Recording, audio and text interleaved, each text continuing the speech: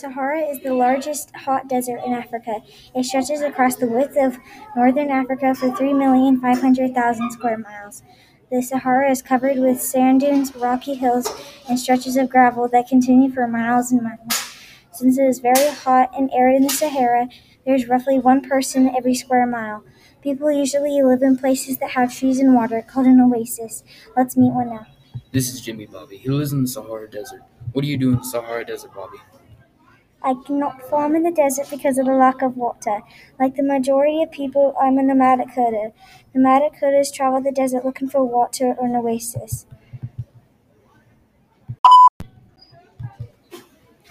Come get a gallon of water for $10 at the Northwest Oasis in the Sahara Desert.